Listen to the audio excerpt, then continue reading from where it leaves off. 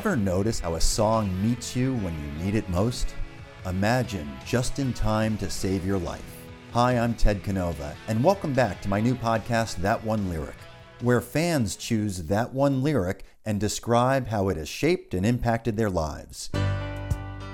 And talk about impact, my gosh, it was all over episode 1, where my good friend Jonathan picked a lyric from Born to Run that impacted not just him, but so many of you.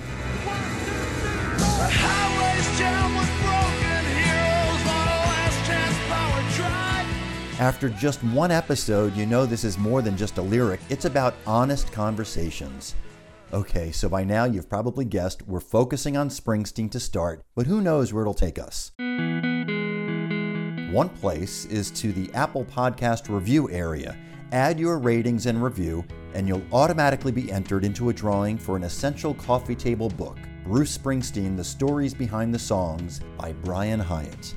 Now, let's meet Lori. She heard I was starting this podcast and sent me an email of how the song I'm a Rocker, in her words, saved my life. Literally. Lori, thanks for joining me. How are you today? I'm doing good. How about you? I'm well. Lori, what was your entry into the music of Bruce Springsteen? My friend was a really big fan in high school, and she introduced me to him, and then I fell down that rabbit hole. And my first show was the Born in the USA tour at the Worcester Centrum. It was either 84 or 85. We had really good seats on the floor, kind of far back, but on the floor, back when there were seats on the floor. As soon as Born in the USA came on, we ran up to the front, and somehow we got up front there. And I had a little American flag that I was waving. And Clarence saw us, and he came right over, and I shook my little American flag at him, and he shook his maracas back. We made eye contact, and I was down that rabbit hole some years. That is a memory of a lifetime, you and Clarence. I love that. You know, I usually storm the stage for the encores, but you are storming the stage early in the show. I love it. How long did you end up at the front of the stage? Oh, maybe only a minute or two. Security back then was like, come on, move along, move along. We had a great time. Oh, I love it. And I saw every Bruce show at the Centrum since then, and then a gazillion more since. Lori, it seems like that memory from the mid-'80s is right there every day with you. Do you remember a song in particular that you enjoyed there? The whole album, Born in the USA, it was so on the radio all the time. I love it. It wasn't until I went into his backlog that I really got into the deep lyrics. Okay, Lori, what song is that one lyric from? The song that I chose is I'm a Rocker. All right. Doesn't really have too much to do with anything other than I was in a big rut in my life. And I was in a pretty low place. I remember being on the T on the Red Line at Park Street Station. I had my headphones on, listening to probably my Sony Walkman. I'm like, I don't want to keep doing this. I just don't want to keep doing this. Was it your job? Was it a relationship? Was it life in general? Life, because my family is a complicated history, but both my parents are alcoholics, and my home life was just crazy. I'm sorry to hear that. It wasn't a good time in my life. And I heard I'm a Rocker, and I'm thinking, okay, that's it. I'm going to do it. I'm going to maybe end it all. And I hear Bruce singing, I'm a rocker, baby, I'm a rocker, boom, boom.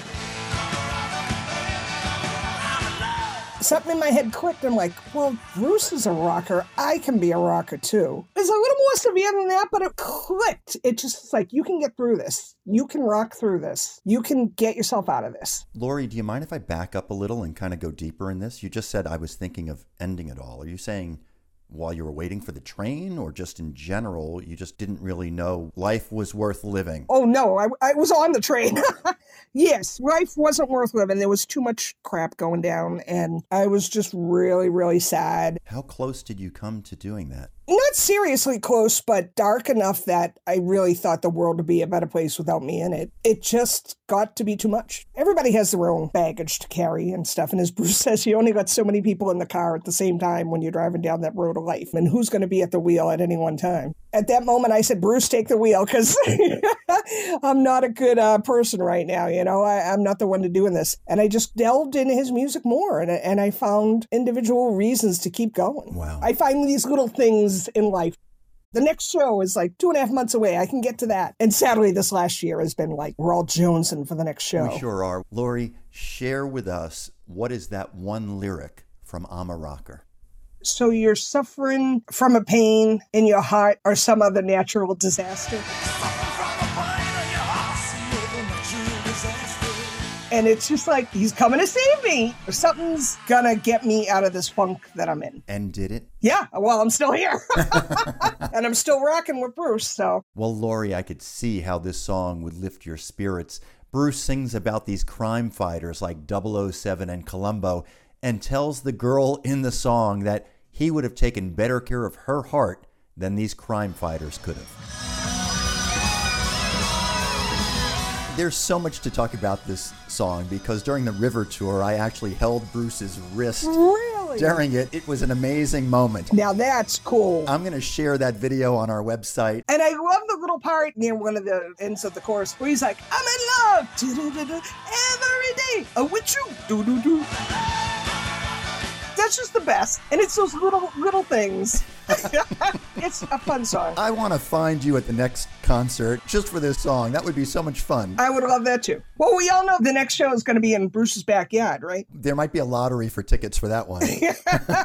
He said he was going to throw, when all this is over, we're going to throw the biggest party. I sure hope so. Lori, thanks so much for joining me and for sharing that one lyric. And I've got to tell you, what a resilient person you are. Like so many people, music really has changed our lives, but for you, it was life or death. And for you to share that story with us, I'm just so grateful for your time and for you opening up and for you to give hope to other people out there that might be struggling, especially through these really trying times of COVID. Turn to something healthy. Turn to music. Oh, yeah. Turn to lyrics. Yeah. And find some solace and some direction, perhaps, from the words that our musical heroes give us. Yeah, many people have said, whatever you're going through, Bruce has a song for it. So go digging. You'll find it. Thanks, Lori. I really appreciate meeting you. Take care. Oh, it was fun. Thank you.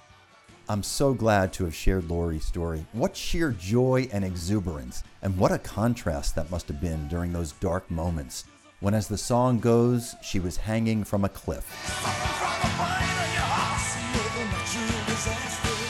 We're keeping the focus on Bruce for a little while. In fact, I've already interviewed 8 fans for upcoming episodes. And if you want to be part of this, and that means you, Rob Lowe and John McEnroe, send me a message through my website, thatonelyric.com. I'd love to talk to you about That One Lyric and what it means to you in your life. And hey, do me a favor, share this podcast with your friends and fellow music lovers. Again, some may roll their eyes that we can actually talk about one lyric, but who cares? We're not apologizing for our fandom. Plus, a reminder, add your rating and review on Apple Podcasts, and you'll automatically be entered into a drawing for an essential coffee table book, Bruce Springsteen, The Stories Behind the Songs, by Brian Hyatt. I'm glad you joined me, that you're part of our community, and that you enjoyed That One Lyric. I'm Ted Canova. As I say to end the tour podcast, music makes it all better. See you next time.